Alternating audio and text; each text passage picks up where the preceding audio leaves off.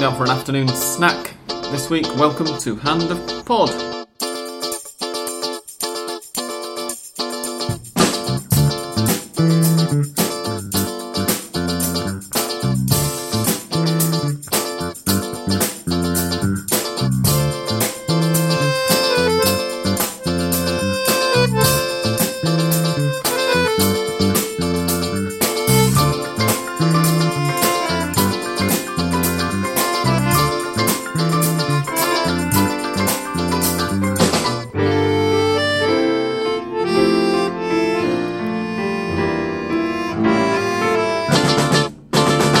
Ladies and gentlemen, welcome to the 224th episode of Hand of Pod. I'm Sam Kelly and I'm joined this afternoon by Andres Bruckner. Hello, how are you? Very well, thanks Andres. How are you? Fine. Too. Glad to hear it. We shall get straight on with this. We're recording earlier in the afternoon because River Plate have a very big match later on at 7:30, which we both want to be able to watch properly, and nobody was available, or possibly nobody could be bothered to record tomorrow evening. Most of all, I can't really be bothered to record on Thursday evenings most of the time. The weekend of action in the league that we have just had was the 13th round of the Torneo Transición, and the results went as follows. Aldosivi 1, Unión 1, Estudiantes 0, Newell's Old Boys 0, Patronato 2, Atlético de Rafaela 1, Colón 3, Olimpo 1. On Saturday there were loads of games.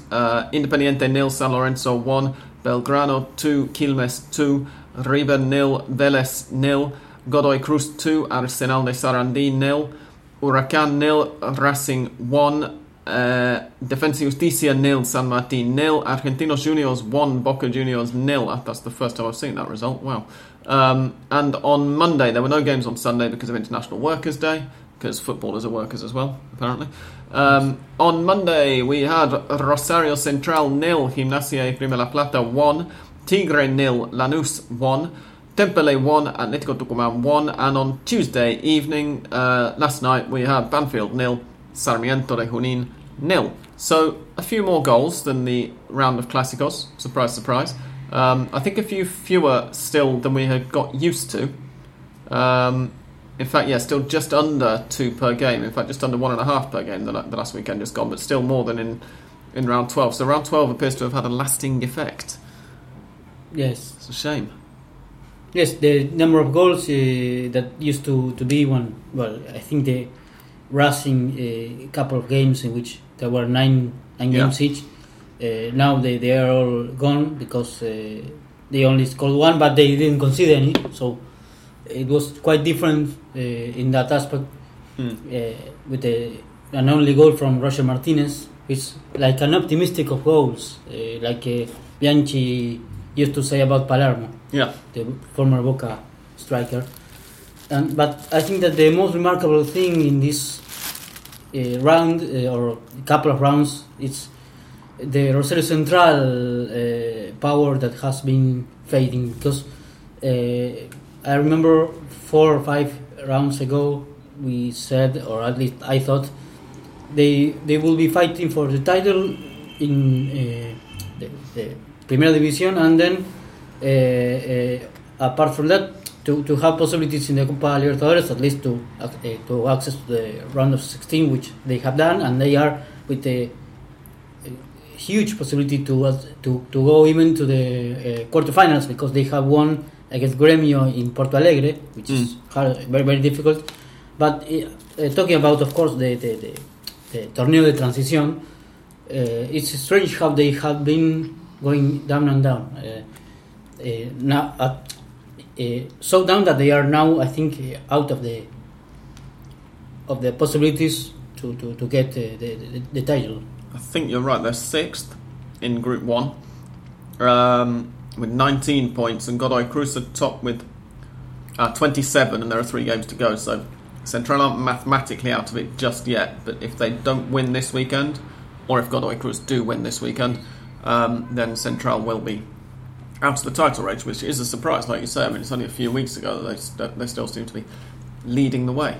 Godoy Cruz with a very, very good 2-0 win over Arsenal. It's worth pointing out, of course, that Arsenal themselves have been a seriously informed team so far this year. So Godoy Cruz got a very good win with a fantastic goal from Jaime Ayoli. I was going to say that we strangely choose a man of the match, man of the round, perhaps not of the match. But in this case, I think that no doubt that we should choose Jaime Ayoli as the. He scored a brilliant one and then got a brilliant assistance to Fernando Suki, the scorer of the other goal, who, apart from scoring that goal, has been linked with River to be signed for by them until from June. I don't know whether it's real or it's just smoke, because there are a lot of rumors when June is coming. Mm-hmm. But yes, Achobi in this match was super, which was scoring magnificent one, and then, as I said, assisting Suki for another one, and being firm there in the top of the league, in the group, I will say. Yeah, it's worth mentioning, possibly correcting myself from a week or two ago when I said there'd have to be a playoff. Goal difference is going to separate the teams in the tops of the group in this championship. So Godoy Cruz's goal difference is very important. They've got a goal difference of plus 12. They're level on points with San Lorenzo, who have a goal difference of plus 4. San Lorenzo managed to keep the pace, at least points-wise, with that 1-0 win against Independiente. We had Godoy Cruz against Arsenal, which was first versus third at the start of the weekend. And also at the start of the weekend, Independiente San Lorenzo was fourth versus second. So two really entertaining games in Group 1. And Independiente San Lorenzo was... Did you watch it? I only parts of it. I missed the goal, but then I watched it, of course, after the match. And yes, it was very good built goal. But what I was going to say that I forgot. The match as a whole, I'll carry on talking while you try and remember. Yeah. I thought it was maybe a little less open than I'd been hoping for. Independiente have been perhaps a little stodgier this year than they often had in the past, but the fact that they needed really to win to keep their title ambitions up, and also to keep their Copa Libertadores ambitions up, because with the top two teams in the group being the only ones who qualify, a win there, a defeat there, or a draw wouldn't have done them very much use. I thought they were going to perhaps put a bit more into it, but overall, I mean, the quality of the match at least was fine. Just excitement wise, I think it could have been better. We shall move on to the rest of the Big Five, yes, until Andres remembers what he's going to say about that one. Racing, obviously the rest of the Big Five, really, we're all putting out reserve lineups. Racing got a 1-0 win away to Huracan, who themselves put out pretty much a substitute lineup. Roger Martinez was the scorer of the only goal in that one. It was a pretty poor one, that game. Yes, well, then we will, of course, mention about Huracan losing last night, but it will be another part of the episode. But yes, they both were, and it was another match in which both teams, like it happened with River Boca last Superclásico, that they were both thinking more in the. I think they were thinking more in the Copa Libertadores match than in that one in which they didn't. Racing could have grabbed. They indeed won that match. If they won it, they had won it, which happened. They will keep a little hope to continue carrying to the fight for the title. But the Huracan, they were completely out of it, of course. But yes, I say again about Roger Martinez, who is like a special joker. It's like a kind of joker, because Saba puts him in the matches, and he if he doesn't score a goal, he does something always. Yeah, it's been one of the continuing confusing things about watching Racing, I guess, why Martinez hasn't started more. I'm going to correct you one small thing. They're both out of the title race. Huracan and Racing now both have 20 points, and top of Group 2 Lanús with 34 points with just 3 games to go, so 14 clear. Obviously Lanús are running away with that one. They are going to secure their place, in fact, in the final this coming weekend if they win, because they're 7 points clear of Estudiantes in second, and obviously after this weekend, only 6 left to play for. Lanús got another win. They had to dig deep for it. It was 1-0 away to Tigre, if I remember correctly. I think I said earlier, didn't I? 1-0 with some penalty. With a Jose San penalty 21 minutes in. Can you say anything about that match? Because I missed all of it. I missed it too, but I remember what I was going to ask, not to say. I was going to ask what happens, because in this case, I don't remember if we have mentioned that in previous episodes. Right now, Guadalajara and San Lorenzo are showing top. What happens if this ends like that? Then the goal difference. There is no playoff. No, there's no playoff for the playoff as such. It will just be goal difference. There will be a playoff if the bottom 2 teams in the relegation table finish exactly level on average points, which at the moment they are.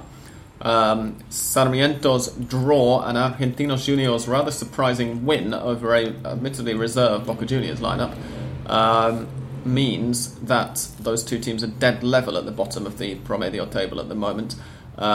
Neither Boca nor River managed a goal at the weekend. River's reserves did everything but score, really, at home to Vélez. It was a much better performance than the first team have managed in Quito the week before. Obviously, the altitude wasn't as high, but it's going to be interesting to see what kind of team River put out this evening. Obviously, by the time you hear this, we'll be talking about last night. But it was interesting. Of course, if you want, I will perhaps say something more ahead in the episode. But Gallardo did something. It isn't that I asked him, because I don't know him in person, and I didn't ask him. Hey, okay, put some kids. Try to make debut some kids like Andrade or try to make Vega play a bit more. They did it, and they did it well. That is something good in order to keep some hopes, in order to say that there are kids, there are young players that in the future will do something different in the first division. Tomás Andrade hit a shot in the post, and the same as Vega. Yes, Vega with the header, which are products from the minor divisions from River, and it's good for them to. In the case of Andrade, it was his debut. In the case of Vega, wasn't, but to play matches, to feel what it is to play there in putting on a t-shirt which is heavy. That is the good point about that match, which was same as Boca's, with one more man than the rival, because in Vélez there was Fausto Grillo, the one who was sent off, and River couldn't break their defense, so it was similar case. Yeah, I was rather surprised to hear that it was Andrade's first team debut. I've been hearing his name mentioned loads of times, and I assumed that. I mean, I don't pay sort of that much attention at times, even to the games that I'm watching, so I assumed he must have come off the bench a few times, and I hadn't noticed him on the pitch before, but apparently this was his first team debut. I think I have mentioned him here 6 months ago or so, saying that he was going on loan to Bournemouth in England, and he apparently couldn't adapt properly and came back, and finally was taking into account to play there in first division. Of course, because the main the starting lineup, the main starting lineup was being reserved for the match that he's playing tonight. Anyway, it's good for them because they feel pressure. They are not used to playing in an official match, and it's good for them to release pressure, because Andrade, in fact, when the match finished, of course cried out that it was a dream for him to make his debut, that he couldn't believe, he didn't know what he should have done if he had scored that goal that hit in the post. There are little hopes for the future for me.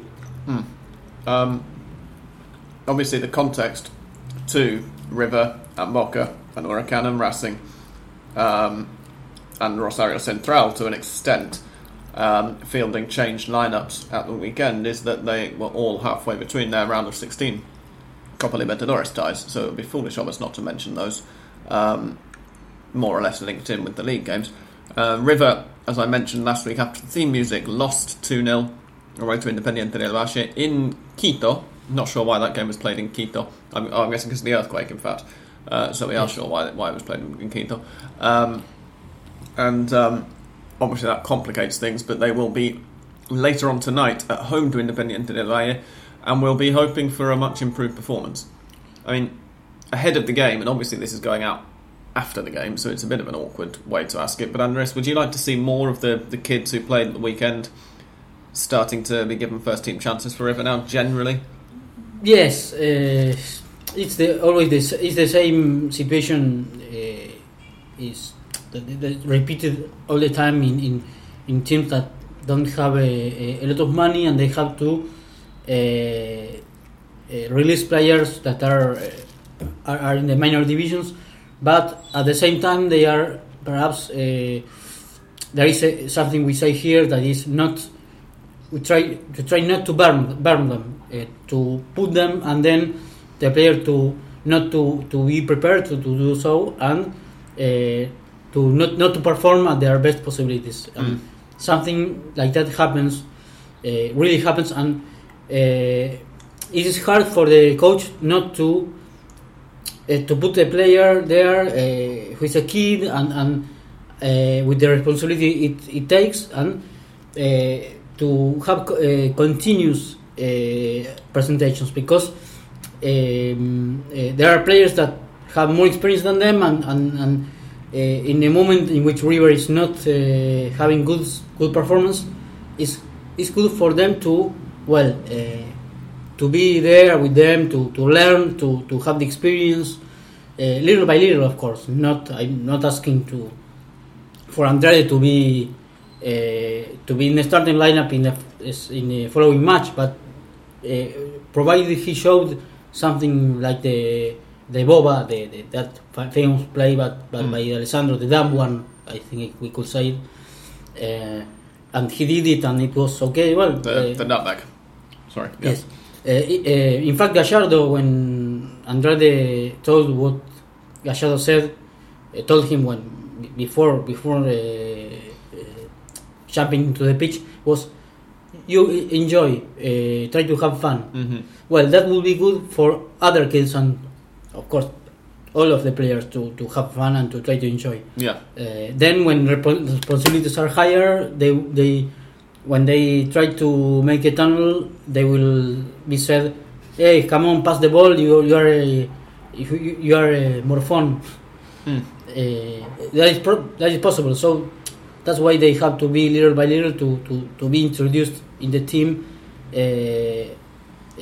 little by little, not to be, like we say here, to be burned. Yeah, we have had one Argentine elimination already from the Copa Libertadores. That was Huracan on Tuesday night, who went out in acrimonious circumstances, I think is probably the best way of putting it, against Atlético Nacional. We will talk about that in the second half of the podcast after the break. But I wanted to go back as well to the league teams and just have a look at the relegation battle, first of all, because we mentioned it very briefly earlier with regard to Sarmiento and Argentinos, who are now tied on exactly 0.953 points per match, which means that as it stands they will have to play a playoff to decide which of those teams goes down. But there are several other teams who are not very much further above them. Temperley and Atlético de Rafaela, and I think Defensa y Justicia are all still in the race. There is a very good stats account which I've just remembered and should have brought up sooner. About stats, there is something very particular about the match in which Argentinos beat Boca, the goal scored by Bueno, because Carlos Bueno had this in this same tournament played for Sarmiento, and now both are competing not to be relegated. Yeah. So that is strange. Yes, that's a very good point. He was, of course, as we discovered a couple of weeks ago, or as I discovered because I hadn't realised he'd moved, he was sacked from Sarmiento for going out on the town, and thereafter moved to Argentinos on a free and is now helping them to possibly finish above Sarmiento. I've got this stat account wrong. It wasn't this one, it was one of the others. There's a table. I don't remember which one it is now. Which just outlines very simply how many points each team needs to stay up. Okay, so the teams, all of them, unusually for a relegation battle, depend on themselves. It's in their own hands in every case. I'm sure that part of that, at least, is because there's only one spot for the drop. But if they get these number of points, then they will definitely be safe. Sarmiento and Argentinos Juniors both require 9 points from their remaining 3 matches. Atletico de Rafael and Temperley both require 7 points from their remaining matches. Patronato need 2 and Defensa y Justicia need 1. Obviously, some of them are playing each other still, which is why they all rely on themselves. And the addition to that is that if Patronato and Sarmiento draw this weekend, Patronato will be safe in spite of only having picked up 1 of the 2 points they need, because obviously it will mean Sarmiento can't catch them.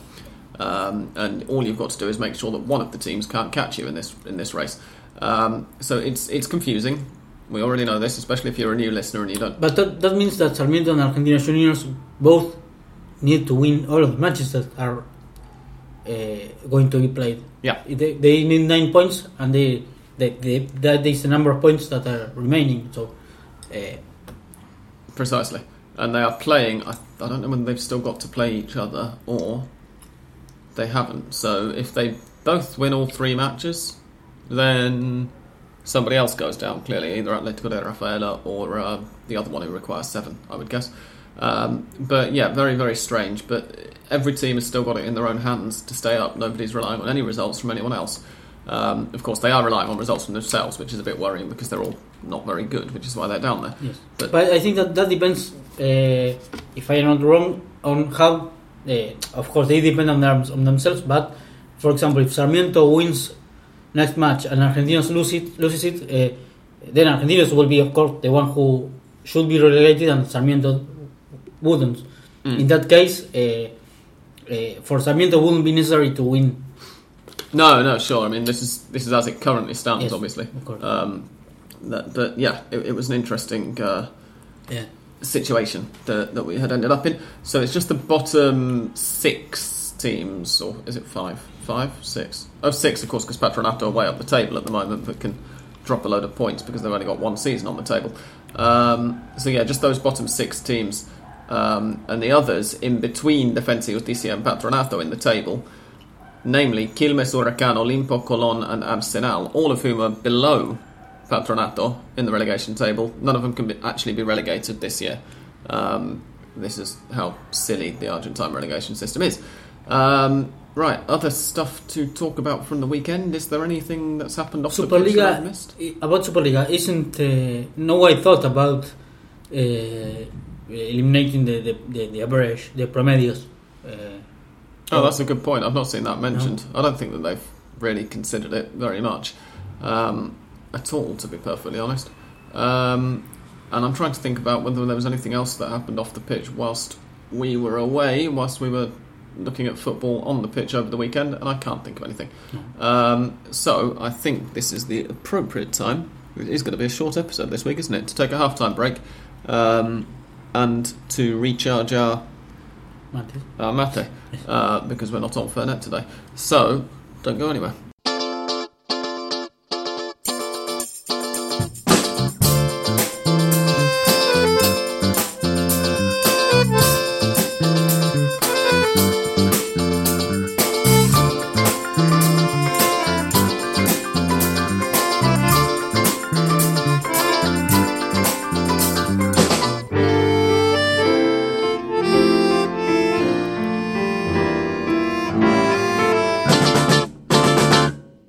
The first subject of discussion in the second part is going to be Huracan's exit from the Copa Libertadores on Tuesday night, which came about as a result of a 4-2 defeat away to Atlético Nacional in Medellín. After a 0-0 draw in Parque Patricios last week, we thought that Huracan were very well placed possibly to progress, or at least to make things interesting. And I think it's fair to say that it was an interesting match. Huracan maybe didn't get the rub of the green. Do you think that the refereeing was corrupt or incompetent or a bit of both, Andres? Well, the last week there was a Mexican referee that I don't remember the match in which it was involved, that they said that it was a long time since he didn't play, and now there was a referee from Venezuela, Argote, I think it was, that I think it was just I can't say it was corrupt because I don't have, of course, the proof, but yes, at least incompetent, because until the Huracan equalizer scored by Espinosa, at that point Huracan was qualifying to the quarterfinals, because it was that result 1-1 was would have decided that for the away goals Huracan qualified, and after that there was a following decisions by the referee that clearly were bad for Huracan, and of course incorrect. Fundamentally, the red card for Mancinelli, who barely touched the Colombian player, and he fell as if Mancinelli would have knocked him out, punched him, and that red card, of course, made things very difficult for Huracan, of course. And there was another penalty. The first penalty was the bizarre one, and then, as you say, the elbow that earned Mancinelli the red card, which didn't actually get thrown. Then there was an accusation from the Huracan players saying that the referee insulted them, which was, of course, as well as if he were corrupt, I can't prove it. The same as the insults, I can't. Nobody heard that, but what we did, what was shown on TV was that at one point the referee ran up to Abila and sort of chest bumped him and was getting in his face and yelling at him, which isn't the best event management if refereeing is essentially event management. And the other thing is that obviously if Marcos Diaz, the Huracan goalkeeper's claims about being sworn at are true, I think you have to hold the referees to a higher standard, or at least as high a standard as the players in that regard, because otherwise the players are going to go with the example that they pick up there. Yes, if you are the authority and want to be respected and will want to be treated as an authority, you have to behave like that. Precisely, like and you are. Particularly when you're the representative of the organising body, as it were. Huracan President Naput is talking at the moment about... Naduro. Pardon? Naduro, sorry, Naput's... Naput is the Conmebol's... Yes, he's Conmebol president, you're quite right. Huracan President Maduro is talking about complaining to Naput and indeed to FIFA about the treatment that they got. He said that they don't want to underestimate or to take the shine away from Atlético Nacional's achievement, that they respect what their opponents did, or rather what their opponents have managed to do so far in the competition, but that they felt that they as a club and their players deserve better treatment from the officials. And I think at least in some way that's pretty clear. I don't, for once, I don't think anybody's sort of laughing at Huracan for this. Everybody here at least seems to be saying, you know what, actually. Avila says something that I think has some sense, which is that the ones who are to blame are the fat ones that are wearing suits. Yeah. Because of the Conmebol board member, and I think he's right. And not only Conmebol, we have to, of course, look inside, to look what happens here in Argentina.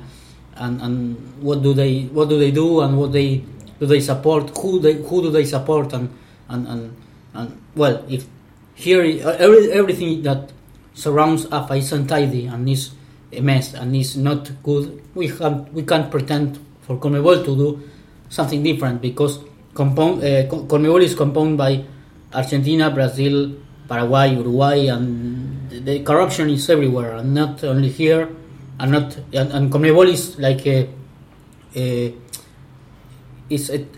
total, but composed by Argentina, Uruguay, Paraguay, and well, we can't expect something different from there when here things are not different. Yeah, no, absolutely. The other issue, moving on from Huracan, we wish that we could have obviously brought you more news from the Libertadores knockout stages, but some of it's going to have to wait until next week, because the fact that we record in the middle of the week means that we're always going to be recording in the middle of those knockout times. Obviously, I will be back after the end of the theme music at the end of the show to let you know how River Plate get on later on, and also how Racing get on. They are away to Atletico Mineiro after the River match later on tonight. But the other thing that we wanted to discuss is the national team, because we have a squad list for the Copa America Centenario. It's very exciting. Gerardo Martino has submitted his list to CONMEBOL. It's more of a short list, in fact, it's not really a squad list. It's a list of, is it 40 players? It's a big list of 40 players, and then will be reduced to 23. But apparently CONMEBOL needed that list now, when we are 1 month to go to the start of the Copa America Centenario, which is the 3rd of June. So it'll be reduced later on, and Andres is going to read the players to you. Yes. Which are more reasonable in terms of the... Of course, they are... All of the players, or most of them, older than 23. Yes, 23, sorry. Well, the goalkeepers are Sergio Romero, Jerónimo Rulli, Nahuel Guzmán, Agustín Marquezín, and Mariano Andújar, which are, I think, normal ones. Nothing surprising. Then the defenders are Mateo Musacchio, Facundo Roncaglia, Gonzalo Rodríguez, Marcos Rojo, Pablo Zabaleta, Nicolás Otamendi, Martín de Michelis, Ramiro Funes Mori, Ezequiel Garay, Emanuel Mas, Milton Casco, Gabriel Mercado, Jonathan Maidana, Lionel Bangioni, and Javier Pinola. Okay. So Zabaleta is in spite of the injury that kept him out against Madrid today. Yes, well, it was released on Monday. Okay, sorry. So I missed if there is an injury, perhaps. Okay. But it's 1 month anyway to go, so we should wait. But the perhaps strange thing here is Martín de Michelis, who he had said that against Bolivia was going to be the last match. Didn't he? Yeah, of course. Last match in national team. He's being called up. Then the midfielders are Javier Mascherano, Augusto Fernández, Matías Craneviter, Ever Banega, Enzo Pérez, Lucas Biglia, Roberto Pereira, Eric Lamela, Javier Pastore, and this is a big surprise, I think, Guido Pizarro from Tigres in Mexico. Okay. I liked Pizarro when it was at Lanús. Yes. I think he will be his debut, or perhaps he has played any friendly. I don't remember. I don't think he has, but I might be mistaken.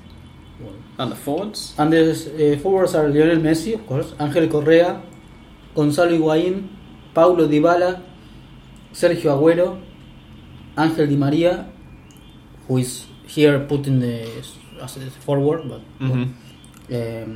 Nicolás Gaitán, Ezequiel Lavezzi, Carlos Tevez, and Lautaro Acosta. Lautaro Acosta? Again in the list. Okay. But as we say, it is said, the list will be reduced. I will think that Lautaro Acosta won't be there, and could be Icardi, I don't know. There was some discussion around here. There's been quite a lot of discussion. Particularly Martino seems to be talking about him every 5 minutes with one media publication or radio station or whatever or the other.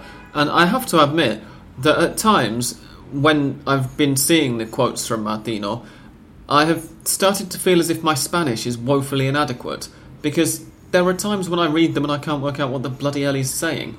He seems to be saying, it's all perfect, it's all 10 out of 10, everybody knows exactly what I think about Icardi and everybody knows what I should think about Icardi, and then that's all you hear, and it's like, well... wasn't clear. What does that mean? Can you shed any light at all, Andres, on what Gerardo Martino thinks of Mauro Icardi and whether he should be in the squad or shouldn't he repeatedly said that all this stuff about the social media, the social networks in which Mauro Icardi is constantly publishing photographs and stuff with Vanara, his wife, aren't good, and that exposition is not good for the national team player. And but he realized, or he admitted that, well, his season, talking about strictly football, has been brilliant or very good. 20-something goals in the season, which is reasonable. It's good for a striker. Yeah. And if he should put his eye strictly on that, Icardi should have a possibility. I don't know if Copa America, if Olympic Games, but Carlos Tevez is there and Icardi isn't. So it's something to discuss about. And we have, speaking of what you just mentioned, we have a question which I shall skip ahead now, and I'll ask it now instead of in the normal question section, from Barney H, who asks, the presence of Carlos Tevez in the Argentina preliminary Copa squad, will he actually go? You think he will? He went to the last one and then he barely played when he was there. So yes, I think it's wonder why like Martino's put him in there. I think it's like a second part, or it continues the list from that he released for the match against Bolivia for the qualifiers, and he calls again Lautaro Acosta and Carlos Tevez. Well, Carlos Tevez wasn't there, but for example, Lautaro Acosta, because there were strikers that weren't available, like, not striker, but Di Maria wasn't playing, and he called finally Lautaro Acosta. But Gaitán was injured too. There were some players injured, and he called up Lautaro Acosta because he was playing really good in Lanús. It wasn't. I think he was deserved at that point. We have to see what happens from now on to June, when the tournament in Argentina will be decided, and whether Lautaro Acosta continues to play at that level, because we know that the players that play in local league in Argentina have to do more than the ones playing in Europe to be considered. Not by the press, but by the manager. Yes. Which is as it should be, which I think is fair enough. It is going to be interesting to see whether Tevez does go, and indeed whether Icardi is a late inclusion or whatever. But we will have to wait and see for the moment. Any other things that we've covered? Huracan, we've covered the national team. What do we think? Let's do this for fun, and particularly the first two. Given that we are, by the time this goes online, you'll already know the results. What do we think of River and Racing's chances tonight? Very briefly, I'm pessimistic for River, I have to say. Racing, I think, have a decent chance, so to Atletico Mineiro, if they can get an early goal. It's going to all depend on that, because the away goal can change everything, of course, as we discovered. And as was flying around, particularly on my Twitter timeline, yesterday, on Tuesday, after Atletico Madrid qualified against Bayern in the European Cup, I think that Racing will scrape through, and I think, based on what we've seen from them this year, I'm going to have to say I think River are going to go out, unfortunately. Well, if you talk about the performances and the way River is playing, I should be pessimistic too.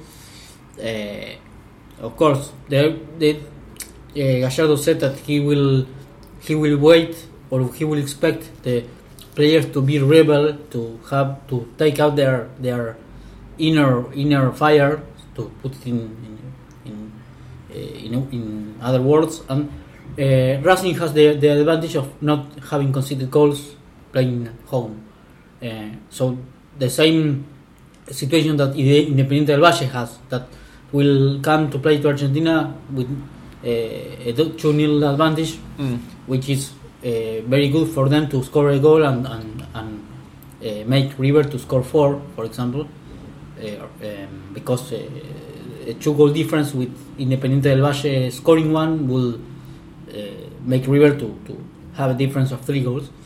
And Racing has that advantage too, because it was a draw, but the best of all draws as home condition is 0-0, of course, because if you, you said, getting an early goal or not early, getting any goal will, of course, make Mineiro to be obliged to score 2. Yes, it's difficult. It's very, very difficult to say, to really say what will happen with River, because if you talk about the level of play, yes, they are not in a position to win the Copa or to get to the finals. No, and yet part of the reason that they're expected to be is that so frequently they've raised their game when they really need to under Gallardo. So we'll see what happens. Boca Juniors got a 2-1 win away to Cerro Porteño last week, and back in La Bombonera, and with a 1-goal advantage already, I think you'd have to make them favourites to go through. And likewise, Rosario Central, I would think, are already in the quarter-final, really. They beat Gremio 2-0 in Porto Alegre last week. Very impressive performance from 1-0. them. Was it 1-0? Yes, 1. Oh, sorry, yeah, you're right, it was, wasn't it? But I would still, even though they only scored half the number of away goals that I thought they had done, I would still make them favourites. The one who scored 2 was Boca, but they won 2-1. But they have a lot of injuries, and some of them key injured players like Lodeiro, who has been playing much better than he was in the past. Yeah. In fact, he scored 2nd goal in Paraguay in Cerro, and he has been injured, and he will miss the rest of the semester. Yes, which is going to be a big loss for them. They may have a tougher time in the quarter-final, but I would think that they will be okay in La Bombonera in the second leg at least. I think that's on Thursday late. Central quarter to 10, I think. Central the early match and Boca the late match on Thursday evening. Don't go away. When we come back after this next bit of music, we will answer your questions.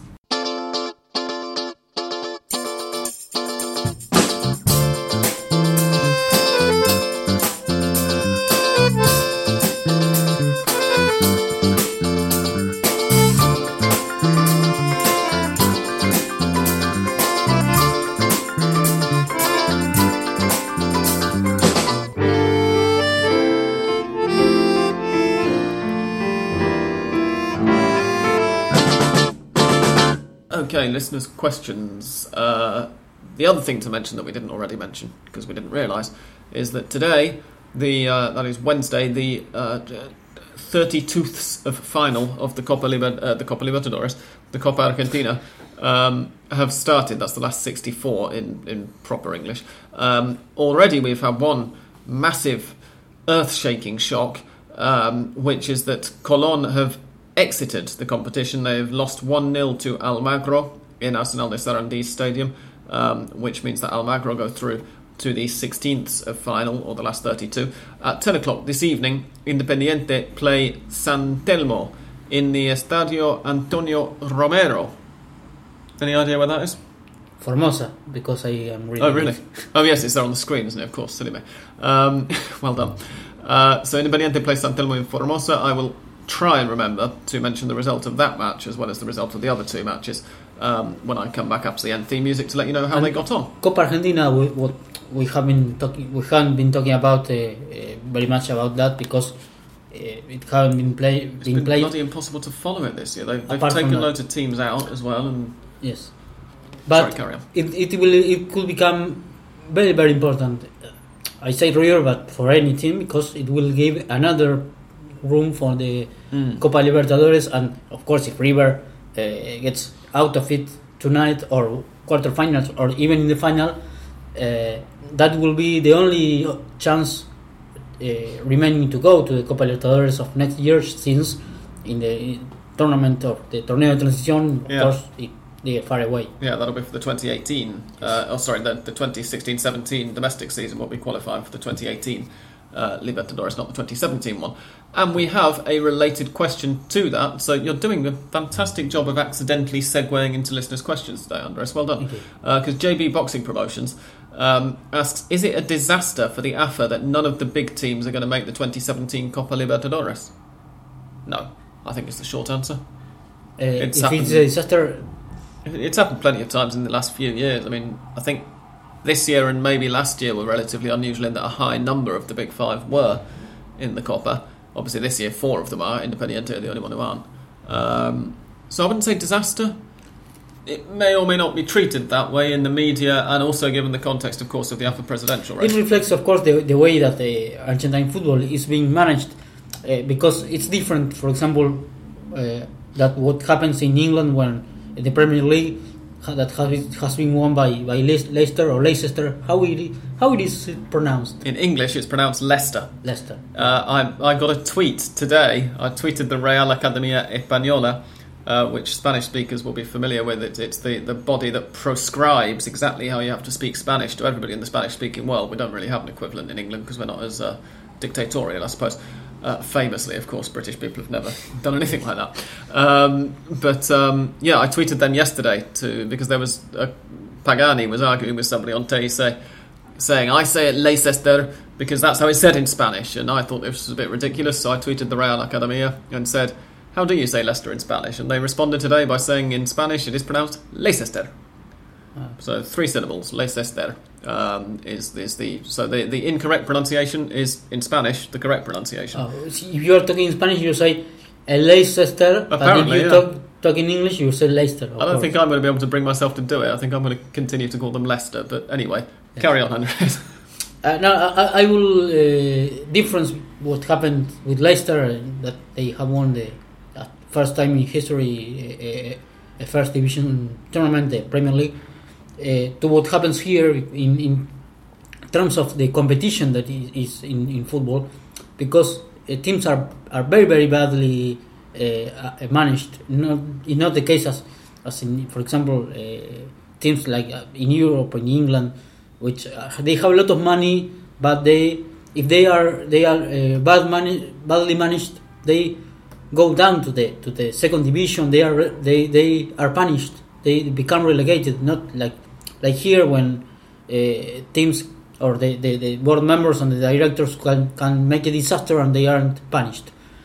So it's not a disaster for Argentine football, but it's a disaster of any team, particularly, I think, if they don't qualify or they aren't good enough to get to the Copa. Yeah, and the Big Five, of course, have a big say within the AFA. That's why they're the Big Five. And no doubt will be complaining and trying to pressure and force the AFA to do things that will allow them to compete more evenly next year. I think to an extent they will be on in a better position to compete next year anyway, because this year it's been partly a symptom of the very congested fixture list, along with the Copa Libertadores, which has not allowed those teams to compete on both fronts as easily. But thank you for the question, JB. Arsenal Fanatic asks, how much was expected from Diego Simeone when he first started managing back in Argentina? I say that every person has there is a place for every person in which they feel more comfortable than in other places, and Simeone, if there is a place, and he has been demonstrating that, where he will be great things, is in Atletico de Madrid, and he is showing that. And of course he became champions with River, then they finished in the last position after that championship. Same thing also happened with Estudiantes before he went to River. Yes, he left Estudiantes just before the end of the following championship. Yes, they won that very badly. That incredible final against Boca with Estudiantes.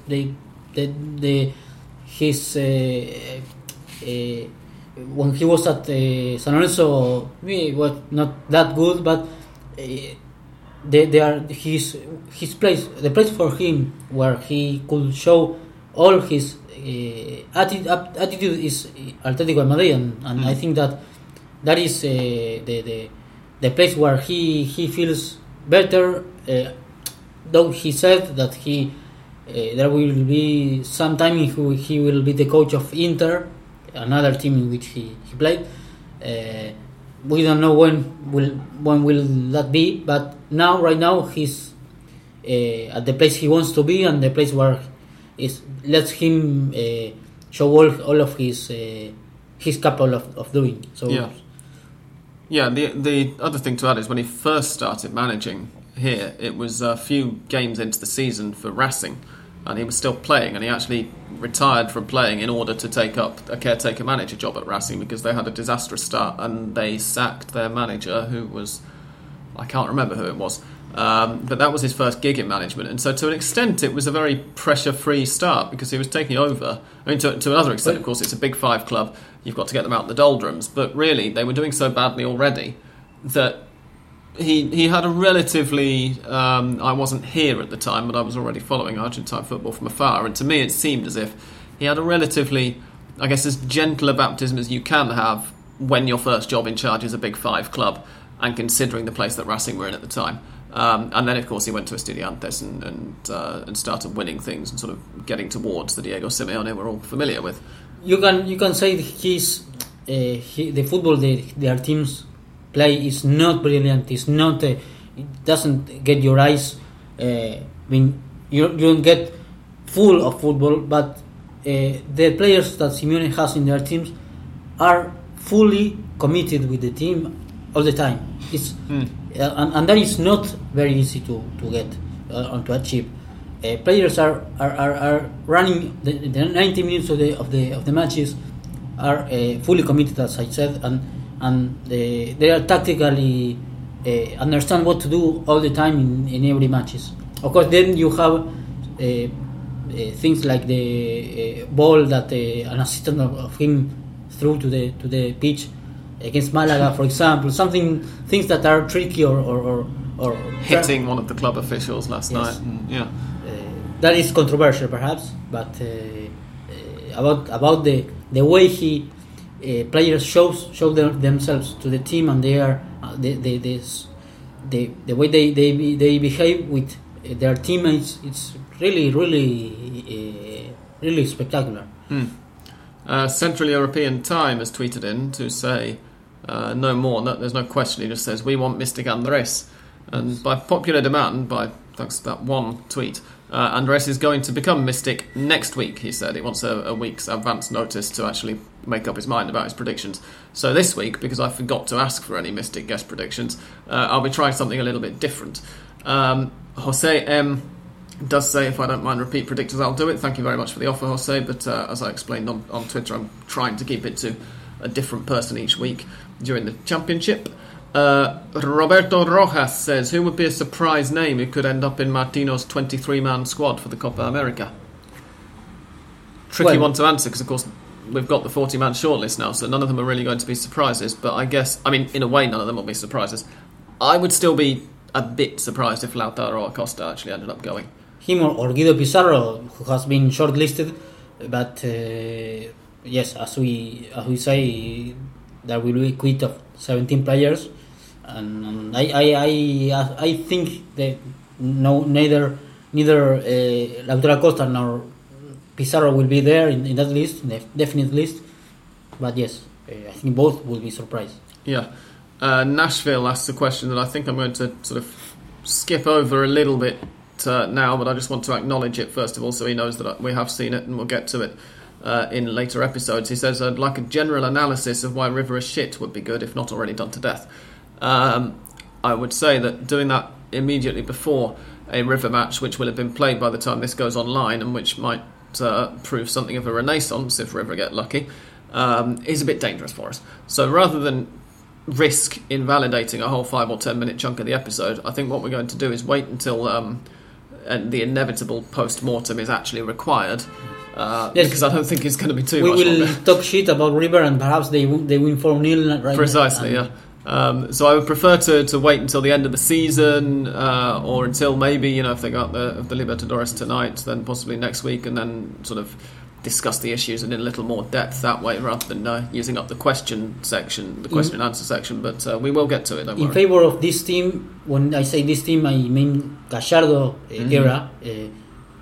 I have to say that the key matches, the matches in which were they played everything in a single match. Those matches River were which better played. They played the best. Of course, now the reality tells is it's really hard to be optimistic, but yes, it's preferable to talk after that match than before. Precisely.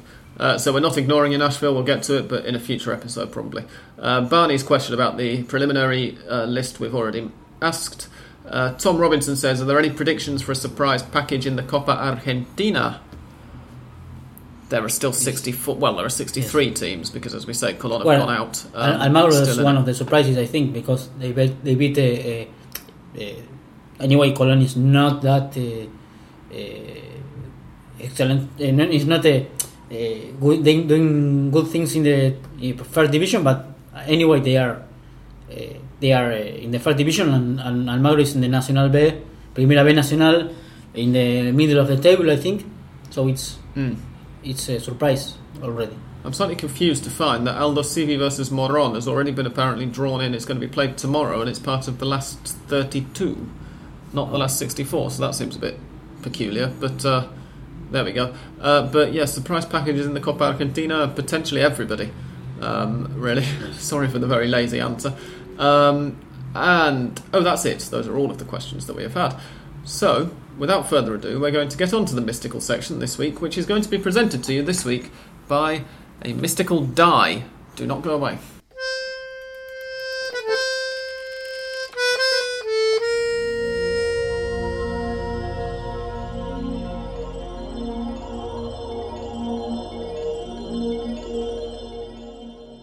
Okay, because I've completely forgot to ask anybody to volunteer this week, what I'm going to do is roll a die on the website random.org, which allows you to roll online dice, among many other things. And we're going to do the following. If the number that comes up, I'm assuming that this is a six-sided die, I've not actually tested this out yet, so it could go horribly wrong. If the number that comes up is a 1 or a 2, I'm going to take it to mean a home win.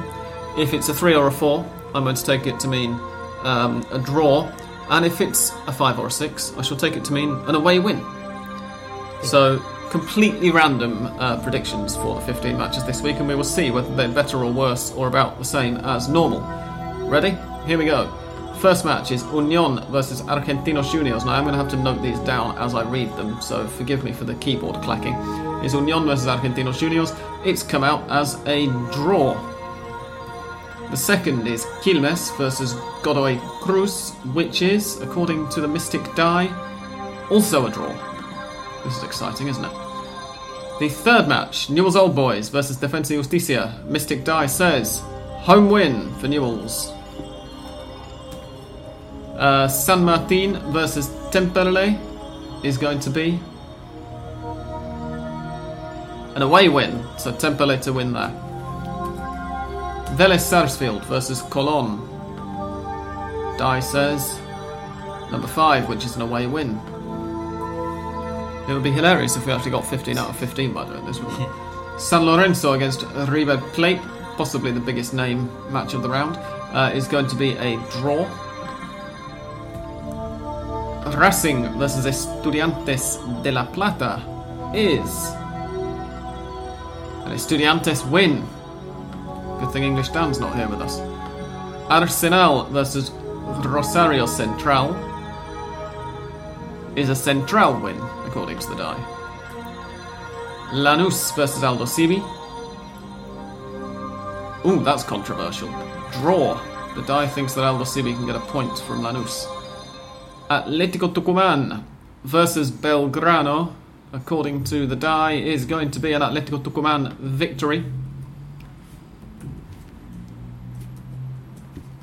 Boca Juniors versus Huracán in La Bombonera will be a draw. Atlético de Rafaela at home to Tigre are going to lose. The die is predicting a Tigre victory there. Gimnasia y Esgrima La Plata versus Independiente is going to finish in a Gimnasia victory. Olimpo versus Banfield is a Banfield win. And that just leaves Sarmiento versus Patronato, which is going to be, drum roll please, a Patronato victory. What do you think of the Dye's predictions there, Andres? Well, it's clearly polemic in two, at least two results. The two of the leaders are going to draw, and they are. There's Godoy Cruz against Quilmes and Lanús against Aldo Civi. In the circumstances, a rotated Rosario Central side getting an away win against Arsenal in the form that Arsenal were in until the defeat to Godoy Cruz, I think is controversial as well. Yes. So, some interesting decisions from random.org's online die. Thank you very much to them. This wasn't an advert or anything, I just very quickly Googled roll dice online during the break there. Come back next week to find out whether they're correct, whether they turn out to be correct. Come back after the theme tune, or just carry on listening. In fact, there's no need to skip the theme tune, it's only a couple of seconds, as you know. And I will tell you what happens in River Plate against Independiente del Valle, in Atlético Mineiro versus Racing, and in Independiente against whoever Independiente were playing in the Copa Argentina. San Telmo, thank you, I should have remembered, that's my local club-ish. So, thank you for that. Thank you very much for listening, though, for now, and it's goodbye from Andres. Goodbye, thank you. And from me, goodbye and thank you.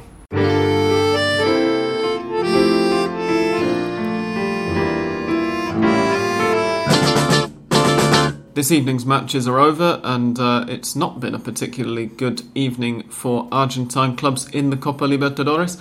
First of all, so that I don't forget, congratulations to Independiente, who are in the 16th final of the Copa Argentina, having just beaten San Telmo 2-1 in, for some reason, as I said earlier, Formosa. In the Copa Libertadores, River Plate got a 1-0 win over Independiente del Valle on the night, with something like 35 shots, and Independiente del Valle having 3 over the course of the match.